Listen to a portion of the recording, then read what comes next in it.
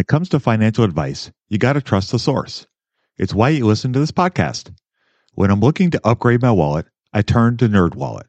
Their expert team of nerds dives into the details to help you find smarter financial products. Before NerdWallet, I'd pay for vacations with whatever was in my wallet, but I was missing out on miles I didn't even know I was leaving on the table. Now I've got a new card worth more miles and more upgrades.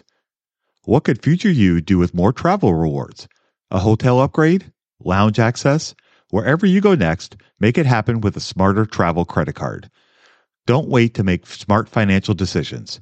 Compare and find smarter credit cards, savings accounts, and more today at nerdwallet.com. NerdWallet, finance smarter. As with all cards, credit is subject to lender approval and terms apply. You're tuned in to the Investing for Beginners podcast. Finally, step-by-step premium investment guidance for beginners. Led by Andrew Sather and Dave Ahern to decode industry jargon, silence crippling confusion, and help you overcome emotions by looking at the numbers. Your path to financial freedom starts now.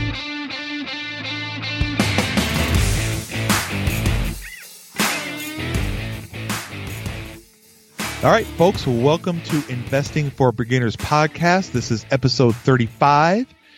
Andrew and I are going to talk about the dividend discount models today. So we're going to have a little conversation about a formula. This is something we haven't done a whole lot of.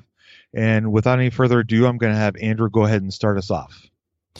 Yeah, actually, I was just going to give a little intro. So me and Dave are working on something on the side.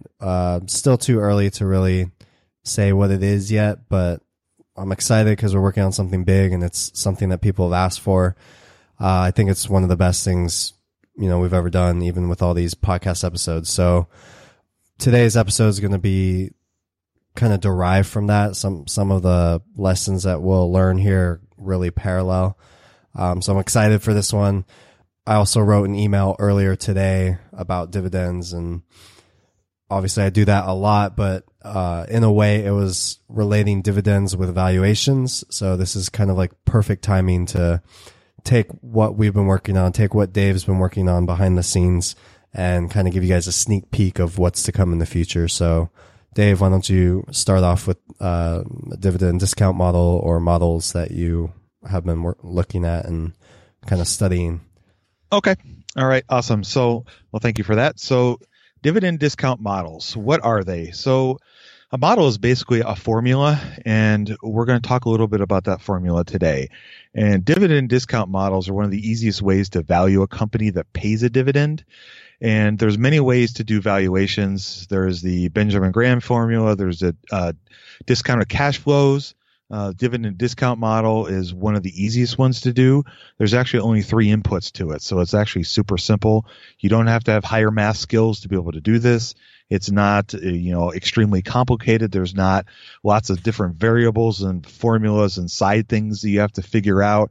It's actually information you can gather pretty easily and put it together, and it can give you kind of a framework and a guideline to look at when you're trying to value a company, especially a company that pays dividends. So what this model will work great for are any company that's going to pay a dividend. So whether it's going to be something like a REIT, which we talked about last week, whether it's going to be just a normal company like, let's say, Microsoft or somebody of that ilk, anybody that pays a dividend, this will work for. What it won't work for are companies that do not pay a dividend. So, for example, Tesla, Facebook, Netflix. So notice those are really big companies. Google. None of these companies pay a dividend. So this particular model will not work with them. So that being said, let's talk a little bit about the formula. So the formula is also known as the Gordon growth formula.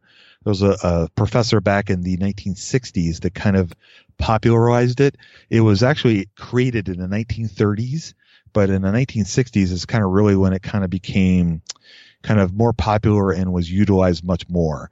So when a when we buy a stock, when we buy a stock, we expect cash flows kind of come from two areas. One is the current and the future dividend payments. The other one is an increase in the value of the company as it's being held. So as we hold a company over the course of its lifetime, as it goes up in value, that's going to be one of the other cash flows that we're going to be. So since the value of the stock is determined by the future value of the dividends, the value of the dividends is its current price through infinity. So let's, the math and everything I'm going to talk a little bit about as we go forward a little bit farther down here. So let's talk a little bit about the actual formula itself. So the actual formula is, I'm going to read this out to you guys, and I will put this obviously in the show notes so you'll be able to actually see this. So the value of the company is equal to the dividend per share, and that's actually going to be the future dividend, and we'll come back to that here in just a moment. And that's going to be divided by the rate of return for the equity that we expect, and that's going to be subtracted from the annual growth rate of the dividend forever. So we're going to talk about each of these components here in just a little bit, but I want to talk a little bit about the formula and kind of some of the expectations of it. So one of the things about this formula that you really need to know about, and this is very, very critical to calculating that and using this. This formula works awesome for companies that are in the stable growth period of their existence. So if you're looking at a company that's new, exciting, upcoming, and has these huge growth rates, it's not going to work because the way the variables are constructed, it just is not going to work. And so you're really looking for companies that are going to be more mature, older, stable. Think dividend fortresses in Andrew terms, or think of dividend aristocrats or dividend kings. A company that's been around for a really long time. Think Coca-Cola, think Microsoft, think Johnson & Johnson, Colgate. These are all awesome companies that have been around for a long time, been paying a dividend for longer than I've been alive. And, they're, amazing companies to invest in. And this model will help you get a valuation of whether the intrinsic value of the company is whether it's overpriced or unpriced. And remember what Warren Buffett said, and we talked about this in the past, and I'll kind of bring this up again. When we're looking at these formulas and when we're talking about valuing a company, we're looking for an approximate value. Do not get hung up on if the stock is selling at $22 a share and your intrinsic value comes back at $18 a share. Don't get hung up on that number so much. Use it as a guideline to go, okay, maybe it's overpriced, and look deeper into the numbers to find out if you think it is overpriced or not. Don't get too, screw it. It's too expensive and move on. It always warrants further investment into looking to whether the company is ready to go or not, in whether you want to buy it or whether it is overvalued or not. And, if you come up with an extremely crazy number, then that obviously is going to bear some other looking into it as well. So when we're looking at the stable growth rates or the stableness of the company, the first thing you need to think about when you think about dividends, and this is something to keep in mind with the growth rate as well as the discount rate that we're going to be looking at. The growth rate, the way the formula is constructed, it looks at the growth rate as something that's going to go on to infinity. So I'm just going to use a company, let's say Coca-Cola. If they're paying a dividend at a certain rate over a period of time, this formula is going to act like that dividend is going to be paid at that same rate over the same period of time forever. And you and I both know that just isn't going to happen. Companies like Coca-Cola, they're going to continue to raise their dividend for as long as they can. Now, whether that goes to infinity, who knows? That may be, but it may not be as well. And so those are things that you kind of have to keep in mind when you're looking at this and, kind of thinking about how you're going to value that company. Because one of the things about valuation is you're kind of projecting a future value into the company when you invest in it. So if you find a company that is selling at a discount to whatever the stock market is saying it's valued at, the price is, let's say $40 and your intrinsic value comes up at $20. Well, you got a 50% margin of safety there. but that is not necessarily going to last forever. So as the value, as the valuation and the price of the company start to merge, then that margin of safety obviously dissipates, and that dividend will also change over time as well. So these are all things that you need to keep in mind when you're looking at the value of the company, because what we're looking at is one period of time, and it's not going to continue forever. And so that's something that you kind of need to keep in mind as well. So a growth rate that you may come up with may be a much more extended value. And I'm going to talk a little bit now about a gentleman that I have learned most of this from. His name is Aswath Damodaran. And he is a professor at NYU Stern Business School. And if you've not checked him out before, you need to. The guy is amazing. He's an awesome teacher. He has so much resources out there to teach you guys about what I'm talking about, as well as other things. And it's all free. He has some books that he's written, which are amazing. And he's one of those teachers that's really, really good at explaining things to even dum-dums like me that, I don't have finance background. This is not my natural calling. I'm a guitar player by nature. And so for me to be able to figure this stuff out, I needed a lot of help, and he was able to help me. He has, classes you can take on iTunes University, and again, this stuff is all free. So, let's talk a little bit about how we calculate some of those variables in the formula. So the dividends per share. So you're going to be looking at a dividend per share. So let's think about that. So I'm going to pull up an example here. So let's look at Johnson & Johnson, for example. So the information that I gathered here from Johnson & Johnson, I looked all this up on a website called gurufocus.com, and it's a freemium site, if you will. They have paid subscriptions that you can get that have all kinds of added on features. I personally don't use that, but a lot of the information that I can gather is current. You can gather, and it's free. So the information that we need to gather to kind of start putting together our formula. The first one we're going to look at is the dividend per share. So the dividend per share that they paid for the last year was $3.36 a share. So that's the first variable that we need to figure out. The next variable that we need to figure out is we need to look at the growth rate. So the growth rate. So here's the story on the growth rate. There are different ways that you can find on the internet to calculate a growth rate, and they involve different numbers and variables that you're going to put together. Here's the problem with doing that with this formula, is if you calculate those growth rates, those numbers are going to be higher than the number that you really need, and it's going to lead to a negative number in the numerator, which will cause you, when you do your valuation, to come up with a negative valuation, and that's obviously not what we want. So the easiest way to come up with a growth rate is to look at the growth rate as a component of the economic growth of the country. So a stable company is not going to, by nature, is not necessarily going to grow faster than the economy. It could, and a lot of them do.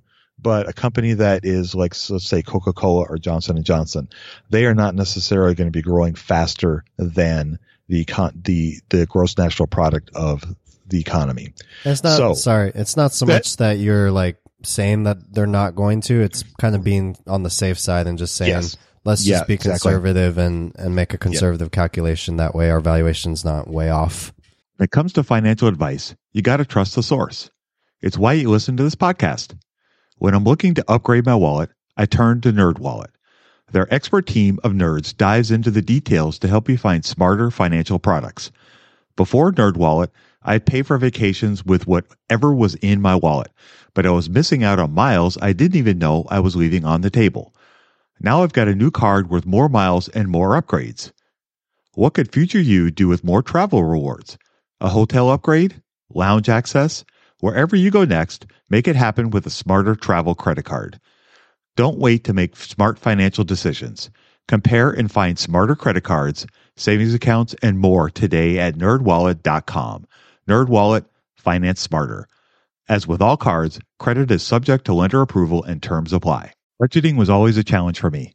I struggled to find the best way to keep track of all of my money, not to mention all the time tracking down receipts, cataloging expenses, and trying to figure out what went wrong with my air quote system until Monarch Money. Monarch Money allowed me to easily see what is going on with my finances, helping me get a better handle on my spending, budgets, and more. It's my go-to app every day, more so than my bank, because I can quickly see where I am with my budgets and spending, allowing me to invest more and spend time on the things that I want to do. It's my GPS for money. Monarch is the top-rated all-in-one personal finance app. It gives you a comprehensive view of all of your accounts, investments, transactions, and more. Create custom budgets, set goals, and collaborate with your partner. And now get an extended 30-day free trial when you go to monarchmoney.com/beginners. Unlike other personal finance apps, Monarch's simple, intuitive design makes it so easy to set up, customize, and use. Monarch has built-in features to collaborate with your partner, family, or financial advisor. Invite them to your account at no extra cost, and they'll get their own login info and a joint view of all of your finances. Monarch is the most customizable budgeting app. Change the layout of your dashboard, toggle between light and dark mode, create custom budgets and notifications, set up automatic rules for transactions and notifications, and more. In fact, Monarch Money is one of the first to bring you direct Apple Card, Apple Cash, and savings syncing with the latest iOS 17.4 update. Now you can sync your wallet directly for seamless budgeting. After trying out Monarch for myself, I understand why it's a top-rated personal finance app. And right now, get an extended 30-day free trial when you go to monarchmoney.com/beginners. That's monarchmoney.com/beginners for your extended 30-day free trial. Yep, exactly. That's a much better way of saying what I was just trying to say. Yeah, that's exactly right. Excuse me. So, using more conservative numbers is going to give you a better grasp on what's going on with this. So the way that I did that is I just went online and I typed in Google, nominal growth rate of, the economy, and it spit out a number at me. And so it's actually 4.36%. And so that's the number that I use for the growth rate. So the next, variable that we're going to calculate, this one is the equity rate that we're going to generate that we want to see a return on. So this one is actually a touch more complicated.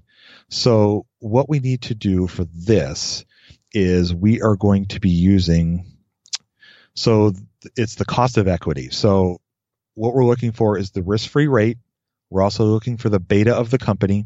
We're also looking for the market risk premium.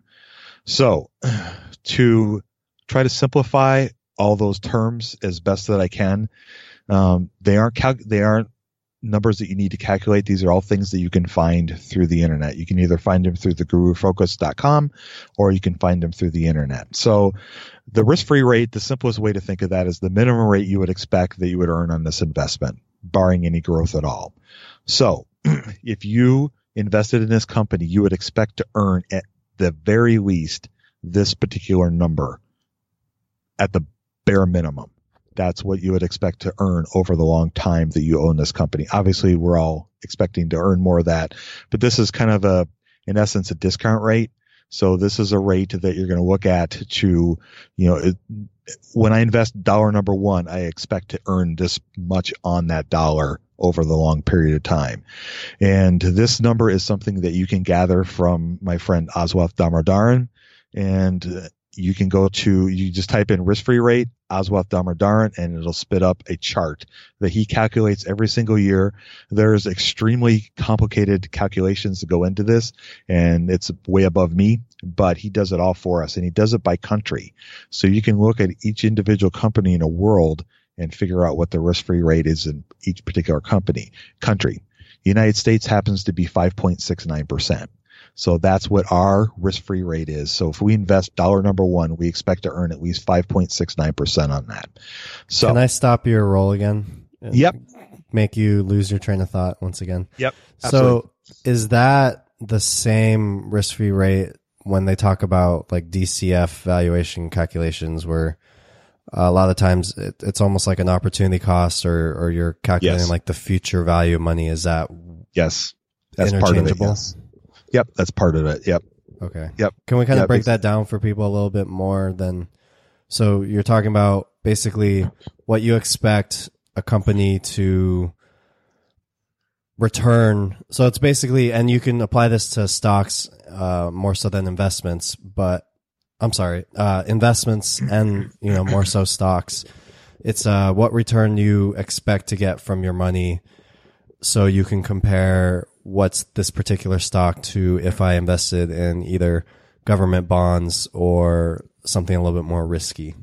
Yeah, exactly. That's exactly right. That breaks it down as simply as you can. I mean, it compares, if you buy company A versus buying a treasury bond, it basically breaks down that you should, expect to earn 5.69% from stock A, whereas you will not earn that from a treasury bond. Okay. So, and we look at treasury bonds, just for like the absolute newbie, we look at treasury bonds as kind of like the most risk-free that you can get, because the only way those would ever go worthless is if the government failed. So that's why we use that one. Yeah, exactly. Exactly right. And, speaking of treasury bonds, that actually is one of the variables that we would plug into the cost of equity formula that we're going to use. And since we're talking about that, we'll kind of segue into that. So the treasury bond, and there's several routes you can go. Professor Damodaran goes with a 10-year rate. I know Warren Buffett goes with a 30-year rate. It really kind of depends on which route you want to go. For simplicity's sake, to kind of follow along with what I've learned, I did the 10% or the 10-year. So the 10-year treasury bond, and again, this is something that you can find, online, and you just type in 10-year treasury bond rate, and it'll spit up a number for you. And it varies every day. And treasury bonds, as Andrew was saying, are something that's guaranteed by the United States government, and it is considered, a bare minimum of whatever you should make if you were going to invest. So if you invest in company A, if you don't make at least 2.33%, you are, basically kind of throwing your money away. And because you could have easily just thrown that in a 10-year treasury bond and earned that rate and not done a single thing, and not had to worry about any sort of volatility, any sort of risk. That's kind of where that comes in. So the market risk premium that we're discussing now, that is equal to a 10-year treasury bond rate, which is going to be 2.33%. Is that pretty clear, do you think? Yeah, perfect. Okay, awesome. So the third variable that's going to be in our cost of equity formula is going to be beta. And beta is something that Andrew and I have not talked a lot about. And I'm going to be honest with you, I'm not super keen on it, but it works really well for this. And really what beta is. Well, we need to talk about beta sometime soon. Okay. Beta, I'll be perfectly honest and say that I have not delved really deeply into beta. What I do know about beta is it's a measure of the volatility of a company, comparing it to the stock market. So the higher the number goes above a 1, in theory, the more volatile it'll be. So that's what I know about it. Andrew, if you know more about it, that's please. That's the definition. Yeah, let's stick with that for now, because I could go a whole episode about that. Okay, yeah. All right. So if we figure out if we plug all those numbers into the cost of equity for a company. So let's take Johnson & Johnson, for example. So if we plug all those numbers in, we're going to get a cost of equity of 7.15%. So how I'm getting that is I'm taking 5.69%. I'm adding that to 0.63, which is what the beta is according to GuruFocus.com. And I'm multiplying the 0.63 by 2.33%. Doing all those calculations, I come up with a cost of equity of 7.15%. So then what we would do, simply to figure out the cost of everything. So the first thing we're going to do before we go any farther with that. So we talked a few moments ago about the dividend per share. So the dividend per share for Johnson & Johnson is $3.36 a share. We need to figure out what the future of that dividend would be for next year. And to do that, we would take the growth rate, which we already talked about, which was going to be the growth rate of the gross national product of the United States. And so that rate, as a conservative rate, was 4.33%. So we would take that 4.33% times the 3.36, and we would come up with a future value of the dividend per share. We're going to come up with 3.7. So 3.7 is going to be our future dividend for next year. So 2018, based on that growth rate, that's what we should expect as a dividend. So to figure out the value of the company, what we think it should be, we would simply take the 3.7 and divide that by 7.15% minus 4.33%. And then we would do the calculation and we would come up with a number of, it comes up to, so $119.69. Is that what you said? Yeah. Okay. So it comes out to $119.69, excuse me. So based on the current stock price of Johnson & Johnson, they're at like 133. Yeah, 132.89 right now. So according to our calculations, the company is overpriced. So that would mean that would bear some looking into to see if we think that this is going to be something that we're going to look into. So, you can do this on any value, any dividend paying company. It's, I hope you see that it's actually not that complicated. There are a few variables that you need to think about and, you need to kind of work through a little bit. But if you use the conservative growth rate and you look at the cost of equity and those two things, it's going to be pretty simple. Hey you, what's the best way to get started in the market? Download Andrew's free ebook at stockmarketpdf.com.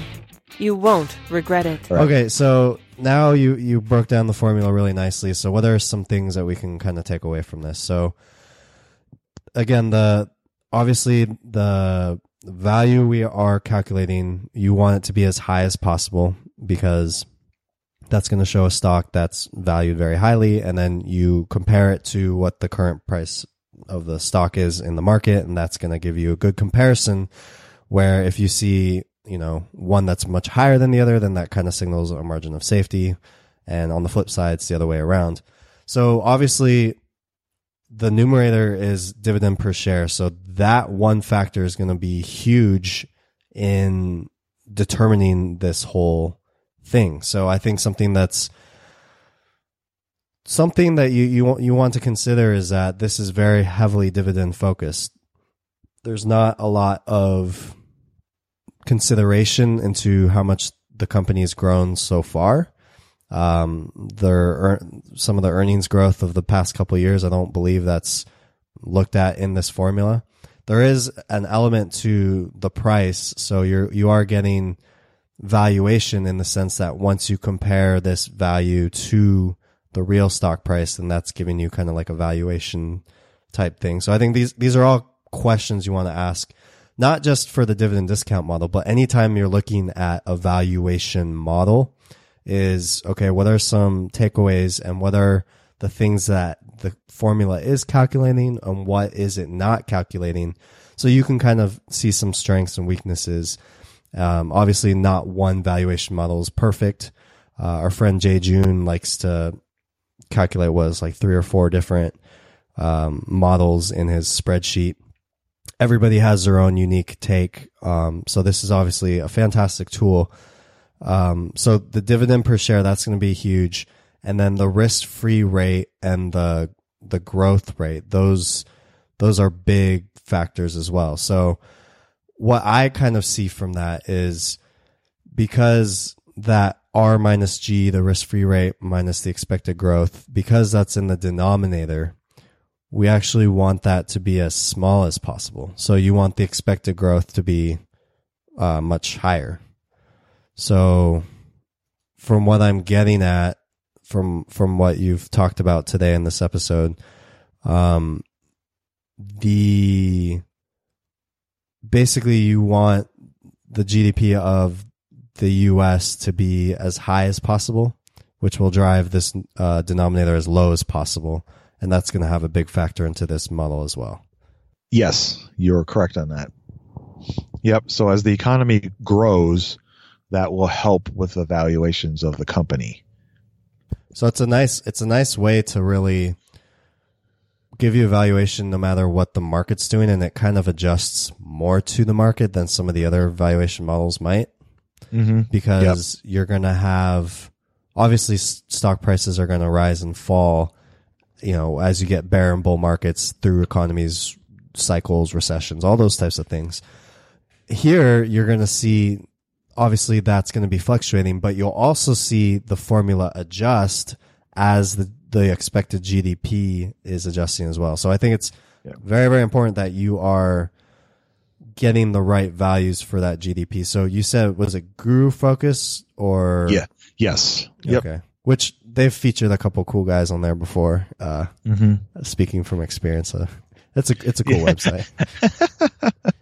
Yeah, it is. It is a cool website. I really like it. I use it a lot. It's very user friendly and it's got so much information. It's just obscene. I mean, FinViz has a lot of information as well, and we've talked, many times about how much we like that. And it's a great stock screener. But yeah, Guru Focus. The thing I like about it is they have all the different formulas and they have all the different ratios, and they have you can look at the spreadsheets and the income statements and the cash flow statements, and you can see, just everything kind of right there at your fingertips. And, the other cool thing about it too is, let's say you're looking at return on equity in a company and you're like, well, where do they get those numbers from? You can just click on, the ROE and it'll take you to their formula, and this is how they got it, and this is where the numbers come from. And then you can take that and look at the actual 10K and go, oh, okay, that's where that number comes. Oh, that's where that number comes from. And it just kind of helps you put all the pieces together. So it's a great learning tool. They've published you too, right? Yes. Yeah. See, so they're covering all the cool guys. It's all good. Yeah, all the cool guys. I'm not. Sorry, go ahead. No, go ahead. Just as far as like the whole dividend thing goes, I think it's important to understand that there's a lot of opportunity in pursuing dividend companies. I've said this before on the podcast, but there's two different camps. There's like the dividend camp and then like the value investor camp. A lot of retirees tend to gravitate towards the dividend camp, and a lot of younger guys tend to gravitate towards value. I mean, value isn't much so divided in demographics like dividends are, but there's just a lot of opportunity because there's not many people who are combining those two things together. So I talked about this on my email this morning, how Benjamin Graham, obviously we've talked about him over and over again. He wrote The Intelligent Investor. He mentored Warren Buffett.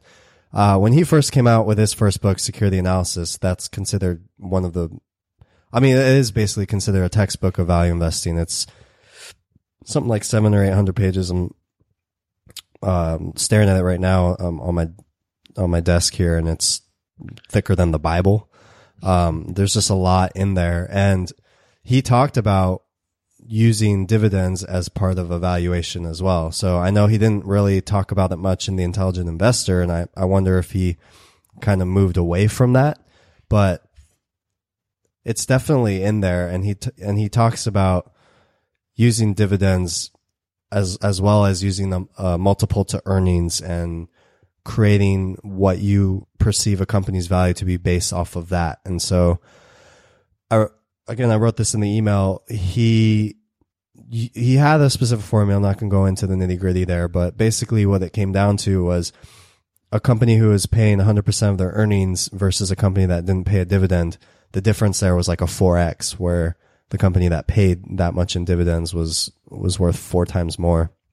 And what I think is important also to think about when you talk about the dividend discount model or this dividend capitalization rate that Graham taught in Security Analysis is that why this valuation works and the mindset you have to have along with it is you're more so calculating what kind of return you're going to get as an investor, more so than you are calculating like the intrinsic value, if that makes sense. So you're really factoring like personal gain on the investment and including that rather than just looking at like just the business itself. So it's adding this secondary component to looking at instead of, I don't know. I hope that makes sense because it's a big takeaway. But you kind of have to separate it into that kind of, I don't know, like it's just like, I'm just imagining like separation where you have to pull that apart and really see it, that you're not just looking solely at the company, solely at the value of the company and solely as that value is growing, but you're also looking at how is this valuable to me in the sense of I'm going to buy this as an investment. This is the cash flow it's going to give me as a dividend investor. And this is why it's a good investment for me compared to my opportunity cost, compared to what else is out there in the investment world, and just in general, how great of an investment it is. And obviously valuation and price, all those types of things all get wrapped up in there. But I think even if you're not primary focus on dividends, I think it's important to understand these concepts. And it's always good to have different valuation models in your tool belt, kind of in your inventory, so to say. It's just smart. And, even if it doesn't speak to you, I think it's important to understand, and it can be useful at different times. So try to understand them and use them as you see fit. I agree. And that's a big reason why I started looking into this particular model, as well as the discounted cash flows, as well as the Benjamin Graham formula, because I wanted to have different ways of looking at how these things all work. And, the Benjamin Graham formula, as well as the discounted cash flows, don't really take dividends into account. And so, as I've, read from you and from Ben Reynolds, dividends have a huge impact on our investment performance in, our returns. And, as you've pointed out many times, when you have a return that you're earning, even if the company is not doing well, you're still getting that dividend, and that's still a percentage of a return you're getting. So if the company is paying 3.2% in a dividend and the company is not earning, growing that, you're still getting 3.2% in that dividend. So, I mean, that's, that it's nothing to sneeze at. So, that's to me why it was important for me to look at this, a while back, and to kind of continue to sharpen what I'm trying to do with it. Yeah, I love it. It was such a great breakdown. And obviously when you start to talk about things I've talked about, it's just music to my ears. But I mean, not even just the guaranteed return you're getting, but if you're reinvesting that, oh man, like you're talking about growing your ownership and literally multiplying what kind of returns you'll get in the future, as long as these companies recover, and many of them do, and you'll have growth, times and years where maybe earnings don't grow, but if you're continuing to accumulate shares, then once earnings do grow again, once the economy gets booming again, now you're not only is your stock price shooting up, but the total amount that you've gained is completely exploding and expanding like a helium in a balloon, because you're holding and reinvesting these dividends. There's just so much possibility there. So definitely use dividends, get dividends, collect dividends, hug dividends, cuddle with dividends, and reinvest dividends all day long. Yep, I agree. Preach on, brother. Preach on.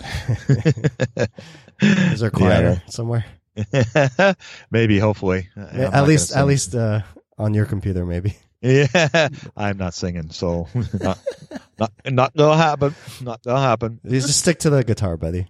Yep, pretty much. Yeah, I only sing when they put a mic in front of me and they pay me, and even then I turn it down. So maybe we'll spare the listeners for tonight then. Yeah, that would probably be best for everybody's benefit. All right, folks. Well, that's going to wrap us up for tonight. I hope you enjoyed our discussion on the dividend discount model. I hope you find it as easy as I was hopefully able to explain it to you. If you have any questions on this at all, please don't hesitate to reach out to Andrew and I, and we'd be happy to answer your questions.